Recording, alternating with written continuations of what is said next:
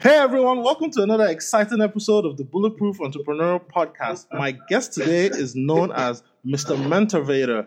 His name is Brian Marcel. Brian is the chairman of IBCS Group, which is the International Barcode Systems Group. He's known for bringing the game-changing barcode technology to Central and Eastern Europe and even as far as Russia.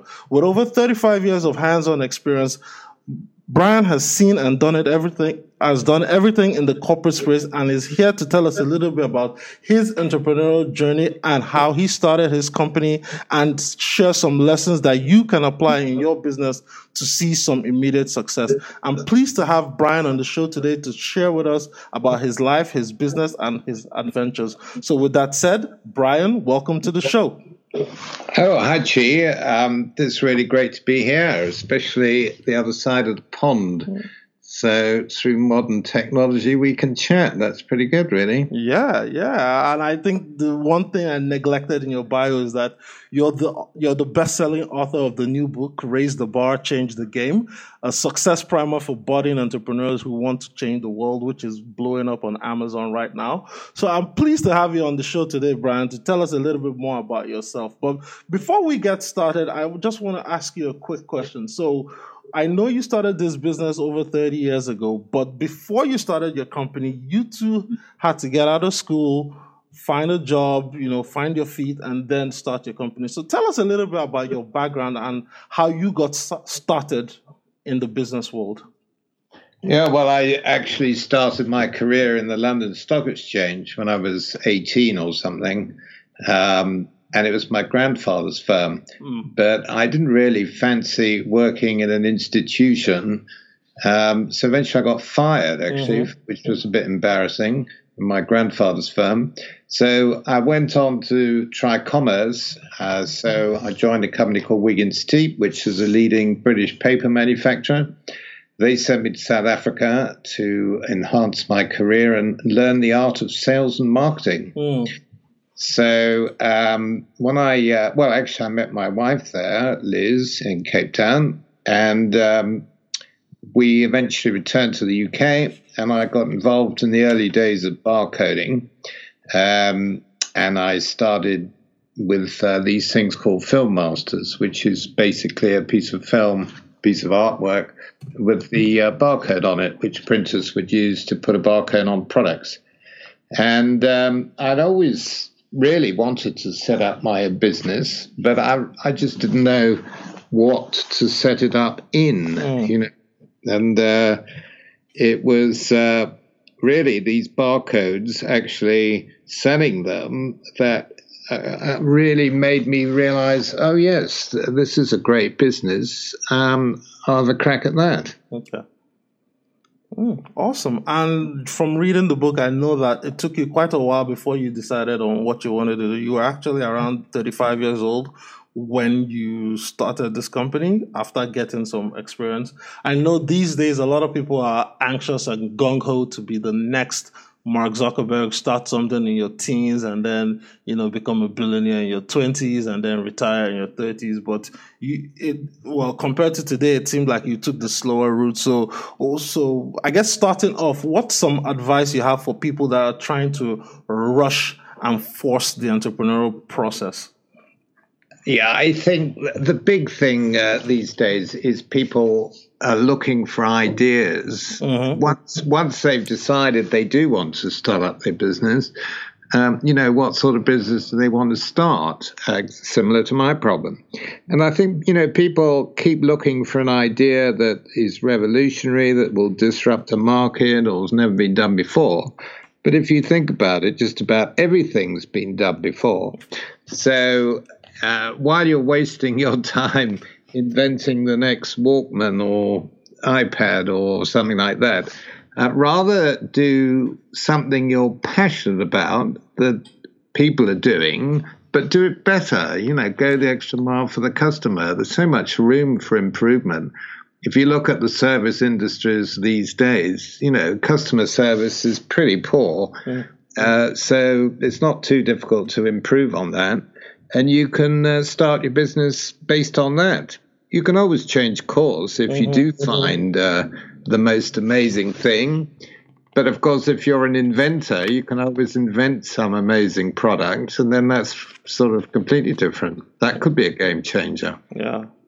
And I liked one thing you said in the beginning of the book, which was that you must have a business plan, and you don't need to necessarily start off with a long business plan. It could be just one pager, but it has to be written in the SMART format, which is specific, measurable, actionable, result-oriented, and timely, correct? Well, so many businesses, Chief, fail because they don't have a business plan. And I'm absolutely stunned how few businesses have business plans. To me, it's kind of the first thing you do, like when you get up in the morning, you clean your teeth. Mm-hmm. You have a business plan. Otherwise, how do you know what you want to do? How do you know where you want to go? It's you need to have 5 goals or so per year and some strategies to achieve those goals. You need to have a vision. You need to have a purpose. What's the point of my company? Why should people buy from me? What's in it for them? These kind of things need to go down on paper. And most people just don't seem to do that. So, you must have a business plan. Yeah. And I did say just 1 or 2 pages because I think one of the reasons people don't is it kind of scares them off because some of the bigger companies have maybe 50 or 60 pages or more of a business plan. But okay, they are very big and have to deal with lots of different departments and stuff, so that's fair enough. But we're just talking about a one-man band starting up a business. So unless you want to get outside investment or something, you can do it on some people do it on the back of an envelope. That's obviously quite amusing, but that's true. Some of the greatest businesses have started on the back of an envelope. Yeah. And why not? But once you get going, you need something in writing to keep you on the straight and narrow, and have something for your team to buy into as well. And so it's really important. Yeah, and I know that jumping off of that, the entrepreneurship game is usually a lonely game, especially when you're first starting out. And you alluded to the fact earlier that you met your wife, Liz, in South Africa. And then when you started your company, you had her as kind of like your initial partner who was the sounding board to either do devil's advocate against some of your ideas or to even give you a new perspective on some of the ideas you were trying to run with. So tell us a little bit more about, for first of all, picking a great partner, whether it's a life partner or a business partner, and then, what are the key qualities to look out for in that relationship? I think it depends on what sort of person you are. I think there are kind of 2 basic types of people. Well, I don't mean types, but you'll see what I mean in a minute. So there's the person who's the visionary, who's got the ideas, who can see the big picture, see where they're going, see where they're going to be in 5 years' time. That's kind of me. I kind of look at like a helicopter view of things, 35,000 feet. I do not like detail. I do not like day-to-day management. But that's not much use if you want to build up a company. So if you can take on board someone who has those skills, someone who can execute your business plan, for example, they'll pretty much be doing operations, then you're way to go. Liz was actually more a sort of sounding board, and I'd ask her strategic things, and I'd ask her a lot about human resources because developing people skills is key, and that takes some time. And she would always give me a different perspective over people, which really would make me think. So in the early days, I had to be the visionary and the operations guy. But one of my regrets is that I never found this other person who could be the other half of me, really. There are Steve Jobs, Steve Wozniak, were a great team, and they complemented each other. And there are many, many stories like that, Hewlett and Packard. I mean, the list goes on.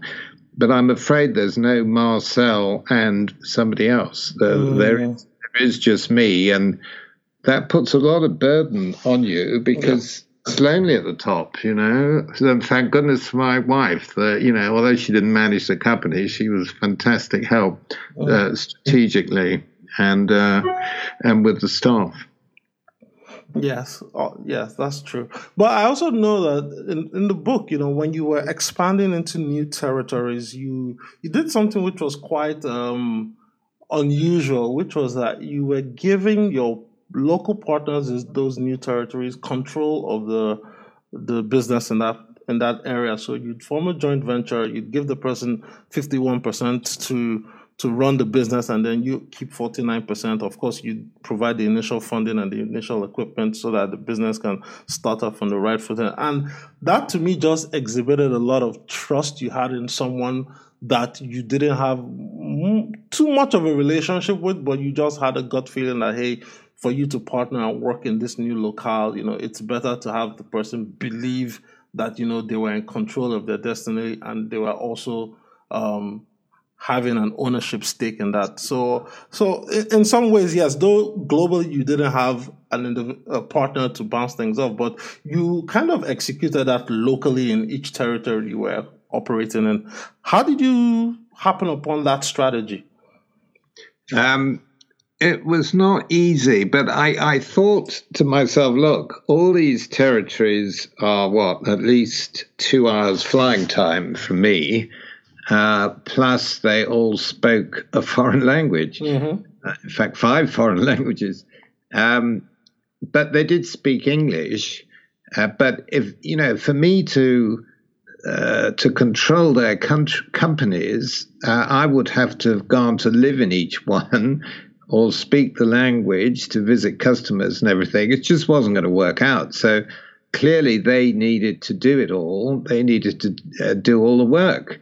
And you can't expect someone to do all the work and not get anything out of it. So I took the view that they needed to have a stake, a major stake in the company, a majority stake. Remember, this was all quite new to them back in 1989. So I suppose I had an advantage in as much as I knew more than they knew, and they were quite happy to go along with anything I said. But at the same time, you mentioned that word trust. Trust is key. And I had to be open and transparent with them on what I was trying to achieve. So, as you say, I gave them 51% of the company.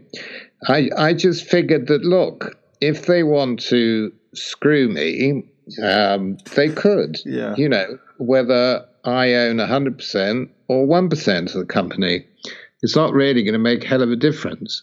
But if I give them, say, 51, they've got control.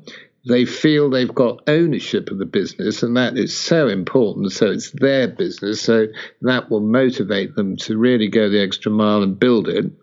And that I trust them. And if you think about it, I don't know if you know anything about communism. That was prevalent at that time, but there was no such thing as trust or ownership. Sure. In fact, there was mistrust and state ownership. So to actually have someone coming from the West fly in and trust you and give you all these things, they couldn't believe, that all their Christmases had come at once, really. And it works. I to this day, I think those are the two main reasons why we've been successful. I really do.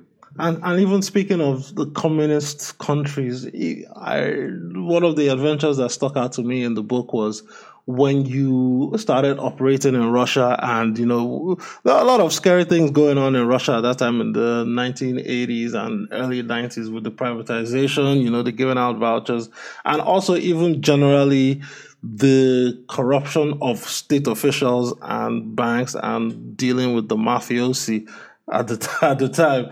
So tell us a little bit about some of those adventures, if you will, for lack of a better word, of dealing in that country when things were in such a chaotic state, but you still had to press on to forge a way and get your products into the market in that space? Well, I think this definitely highlights why you needed a local person on the ground. I mean, you mentioned Russia. Now, Russia had no transparent banks, so you wouldn't know what happened to your money. They could come in and steal it. And as you read in the book, I was 30 minutes away from our bank stealing all our money. Yeah. But my partner there, Sasha, he understood the system. Now, to understand the system in Russia, probably even today, you need a rocket science degree. It's just unbelievable. We had to have 3 sets of books.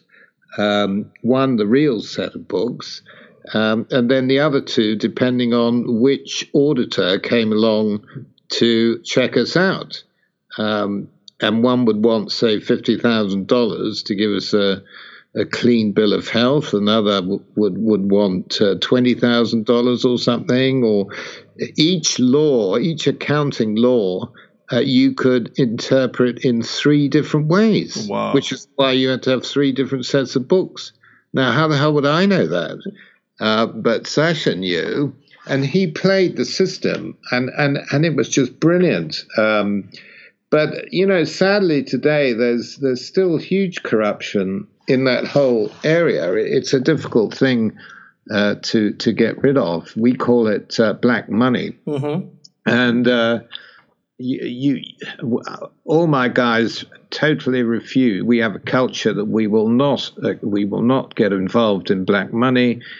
We will not bribe or anybody. The thought of having a lowly purchasing manager there earning $100,000 because he happens to have the decision of whether to place an order with you or not, to me is just anathema. I just can't, I just can't countenance it. So our culture is we won't touch it. We'll just say to the customer, no, we're not interested in your business. Thank you very much. Take it away.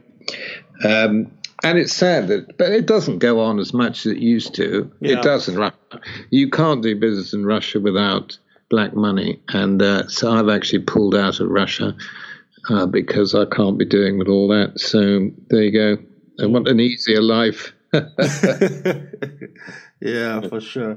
So going from that, I think I want to jump back a little bit because I missed something quite important, and which was, when you got started, you needed to sell because you were it was an emerging industry, but it was also a bit competitive. You had 1 or 2 competitors, and then you hired a salesperson by the name of Judith, who unfortunately passed away a few years later. So talk to us a little bit about, spotting the skills of a great salesperson. And if you can't hire a great salesperson right away, how can you develop those skills internally to grow your business if you're a solopreneur?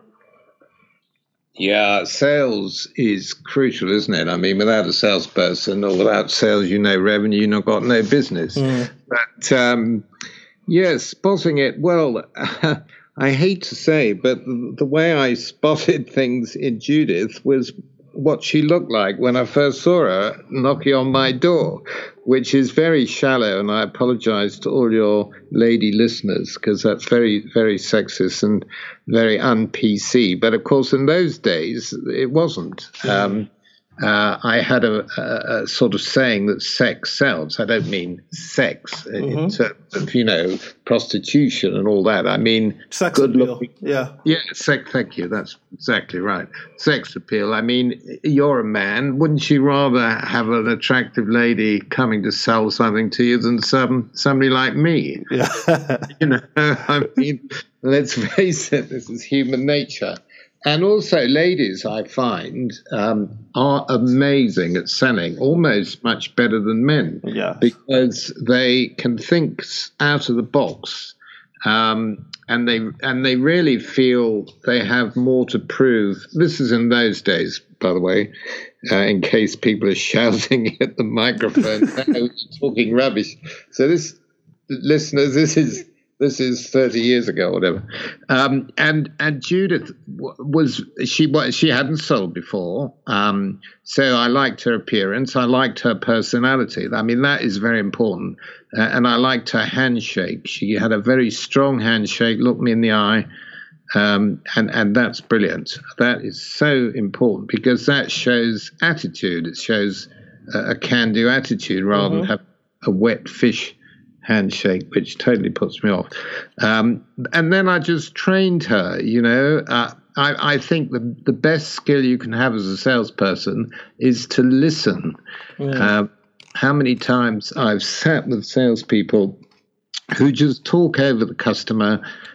They don't sit and listen to what they want, because if you listen to somebody and then you're silent and you say nothing, they feel embarrassed. They feel they need to fill this silence, and they'll fill that silence with information that they had no intention of giving you because there's nothing else to say. So it's kind of who blinks first. And so I think silence is a great skill. And so I taught Judith silence. I taught her, how to get to a customer at 9 o'clock in the morning, even if they were 3 hours away. How to finish at, 5:30 at night and still got to drive home at 3 o'clock. How to cram in as many customers as possible. Of course, in those days, we didn't have satellite navigation systems. So you had to pore over a map and plan your journeys, which was a bit of a pain. Salespeople have it easy these days. And you've got to know your product backwards and forwards and sideways. You've got to know all the technology because you've got to answer the questions from customers. And then you've got to understand their needs and not try and sell them something just because you've got it. They may not need it, And another important thing, don't overpromise and underdeliver. Never, ever promise a delivery that you can't meet just because you think that's what they want to hear. And I could go on and on and on, actually, but I won't because it'll be boring. But that's my two pennyworth of sales. Awesome. So on the other side of that is, when a company is struggling. So take, for example, if you're in a recessionary environment and things are tight and you can't seem to make a go of it. Now, you've been running this business for over 30 years. You've probably seen every cycle there is. So tell us a little bit more about, dealing with difficult situations. We're talking about either it's a macro situation where the whole economy is having problems, or it's a micro and your industry is shifting and changing and you need to adapt, or even if you're facing a situation like a bankruptcy or a foreclosure or something like that, which you almost went into at one point in time. So tell us a little bit about how to think and navigate your way through difficult and challenging moments in your business. Yeah. The first thing you need to have is a lot of self-confidence and a lot of self-belief, and be a positive person, because you're right, you're going to get lots of knocks, and I mention a lot of them in my book, which is why I thought I might turn it more into a business book to help entrepreneurs through the life cycle of their business, because there will be lots of knocks, and I had plenty. And so perseverance is key. So going back to self-belief, so you need the self-confidence to think that you can overcome things, the self-belief that your vision is the right vision and you're on the right path and everything. And that will cope with any negative people in your organization that try and bring you down.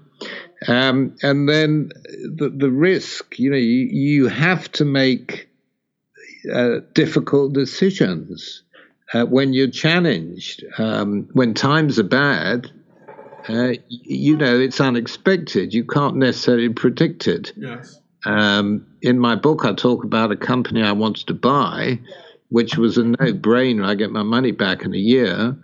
And I went to ask the bank for the money, and they put me into incubation, i.e. they kind of froze my account, saying I was going to go bust within 6 months. I've said to them, you must be joking. I've got a great business here. This is a no-brainer. What are you talking about? And they were right. They saw that I was going to run out of cash. I mean, this was a huge, huge lesson. And so anyway, I won't give too much away. Read the book. But that was one of the many dramas in my life. So perseverance, picking yourself up off the floor and carrying on. One interesting point about Americans, I don't know if Canadians are the same, I'm talking about the banks here. If you want to start a business or even ask for more money or loans, the more times you've gone bankrupt, the better. Really?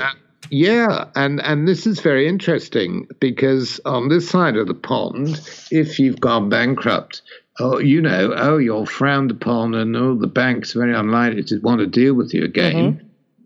Whereas your side of the pond, this is fantastic because this means you've learned a lot of things, and you're not going to make the same mistake twice. Therefore, you're an extremely investable individual. Wow. Now, I think that's a much better attitude than we have over here. I mean, I think that's absolutely correct. I think the Canadian model is closer to the British model than the American model, if I do say so. Oh, do you think? I think so. All right. Well, we can't change that one then. But that actually brings me to the point about money and borrowing money. If you're a business, a lot of people who want to start a business, they use the fact they don't have any money as an excuse not to. Sure. And I say, now, don't look at that as an excuse because that's such an easy excuse not to do something. You really don't need that much money unless you've got to buy huge amounts of stock or something. You can start, if you're clever, you can use your customers' money because you get them to pay you before you have to pay your suppliers. And that's a lesson to learn throughout the life cycle of the business. And you can go to mum and dad, you can go to friends, you can borrow a bit here, there, you can use your credit card. A bank will probably give you a few $1,000s overdraft anyway. So you've got a little bit of seed money there, and you just build it up. And as I say, use other people's money, cash flow, basically. To run your business, and then it grows from there. I mean, I haven't had an overdraft in my business for, since my tough times, which you mentioned in 2001. Actually, a bank wouldn't give me an overdraft after that. So I just had to do without, and I haven't had an overdraft for 17 years. And it works fine, you get by.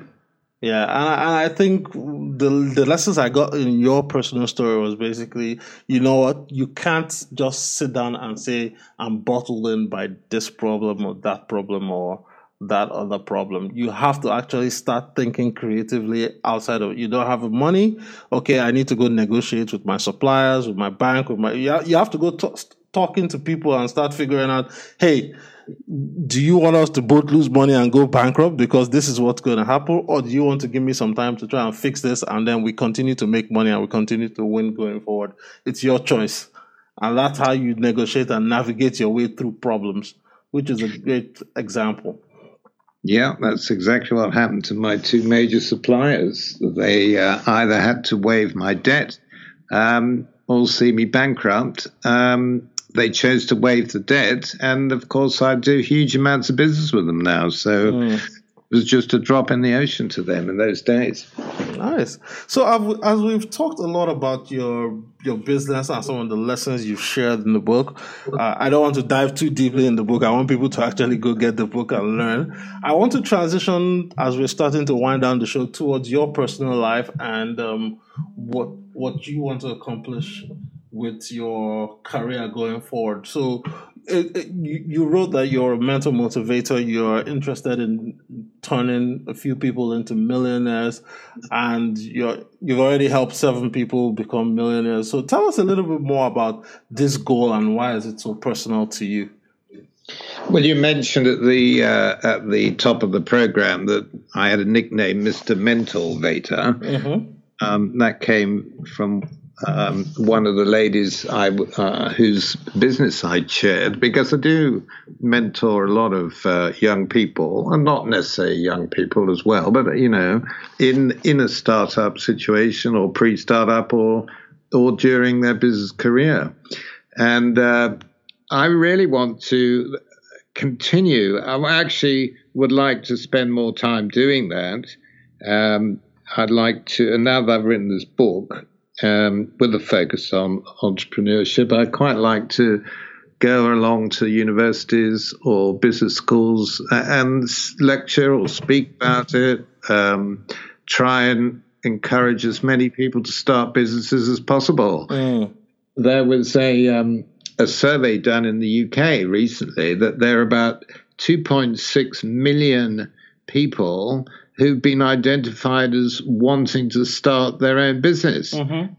but they haven't for various reasons, one of which actually is money supply funding. Mm-hmm. Because of, financial crises and various things, banks haven't been lending money to entrepreneurs. And I know our government is trying to change that. I don't know what your government does about it, but the funding, small funding at least, is needed. And entrepreneurs, I think, should be given special status because they're the lifeblood of the economy. Yeah.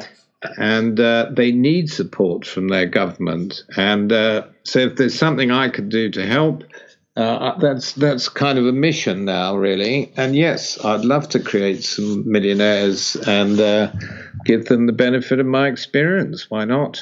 Yeah. And do you see yourself more as a business coach, strategist, or more like a personal development mentor who wants to pull out the best out of your mentees? Yeah, the latter, because. Okay. Because a coach really, tells people what to do, trains them what to do. I'm more, you come up with a problem and then solve it yourself. And I'll just, give you a steer and you can cry on my shoulder and benefit from my experience. But at the end of the day, I want you to do it yourself, be responsible for yourself and pat yourself on the back because it was your idea, your decision, even if it wasn't, sort of thing. You know what I mean? Yes. No, awesome stuff.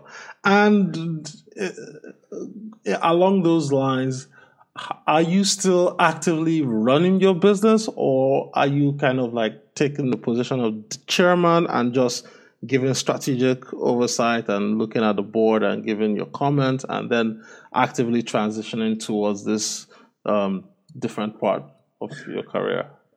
Yeah, that's right. I'm strategic. I set the direction of the company, do all the strategy. In fact, I've just come back from Hungary yesterday where we've done the planning for next year. And that's what I love to do because as market leaders out there, we have to be ahead of the latest technology so that we can be the 3-year technology roadmap trusted advisor for our customers. Yeah. So we've got to know what's going on. And that's what I like to do. I do all this research and make sure I know what's happening in the rest of the world. And being based in England is quite useful because Eastern Europe is probably 3 years behind the West. We're probably a bit behind America. So I can see what's coming down the pipe. and pass that on to my guys. Yeah. So that's kind of my function while they run the business. And do you look at? I know you're also a keen student of the environment and noticing trends and trying to get in on some of the latest things. So are you focused on looking at things like internet technologies and startups and investing and just making sure that, whatever is changing, it might not necessarily be within your industry, but as a whole, you're trying to ride that wave? My current interest is the Internet of Things, which is basically sensors talking to each other, and there are going to be 50 billion of those by 2020. And if you think about it, a barcode is similar. It's almost, it's always on with the Internet 24/7, so you can get data the whole time out of a barcode. And also, I'm looking at blockchain, which I think will change the world. That's don't know if you guys know about blockchain. I'm sure you probably do, but it's from a enterprise perspective, it's going to you can change your supply chain to have a decentralized database that's immutable and transparent. Mm-hmm. Which will prevent fraud. It'll cut out the middleman. It'll stop counterfeit food and pharmaceutical products. Might even make banks obsolete. So this is a great play that I'm working on right now, and that'll probably be my swan song. Once I've got that going, I'll probably bow out and leave it to the next generation. Carry on with my mentoring. I think that's probably the best thing for me. Awesome. And I guess as we start to wind down the show, I think I have two final questions for you. And my first one is, from reading the book, I know you're also a passionate philanthropist and you have certain projects that you support.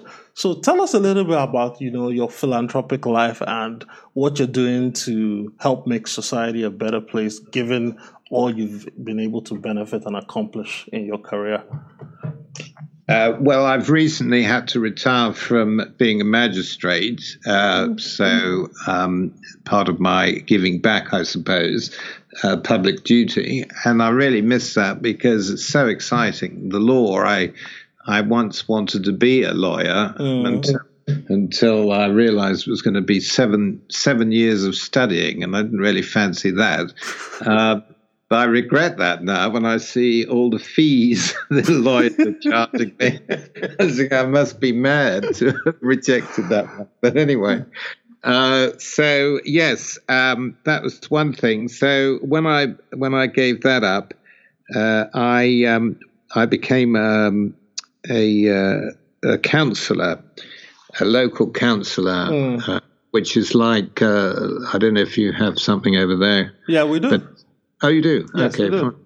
Right. So I'm a local councillor, and I help my residents with their problems and their planning and this kind of thing. And I was champion of the older resident until we lost the election in May. So I had to look after all the older people. I got them onto using iPads, which I thought was quite fun, to stop all loneliness and isolation. We have 51% of our older residents here are all isolated, and some of them don't even see anybody for a month to speak to, and it's tragic. But I think connecting them to the internet, you mentioned the internet, using an iPad, which is so simple. I got all our charities to hold workshops free and provide iPads to all these older residents, and that's gone down a treat. They love it. I've even got 90-year-olds using iPads. It's very fulfilling. So those kind of things I like to do. And my wife Lisa likes to do look after dogs and senior dogs that haven't got a home or a stray. Or in fact, we're going to a carol service tonight at the Battersea Dogs Home. Mm-hmm. So. She wants to go to an elephant sanctuary. So I guess we're heavily into animals as well. Fortunately, I've got time to do these things now. I didn't have that before. Yeah.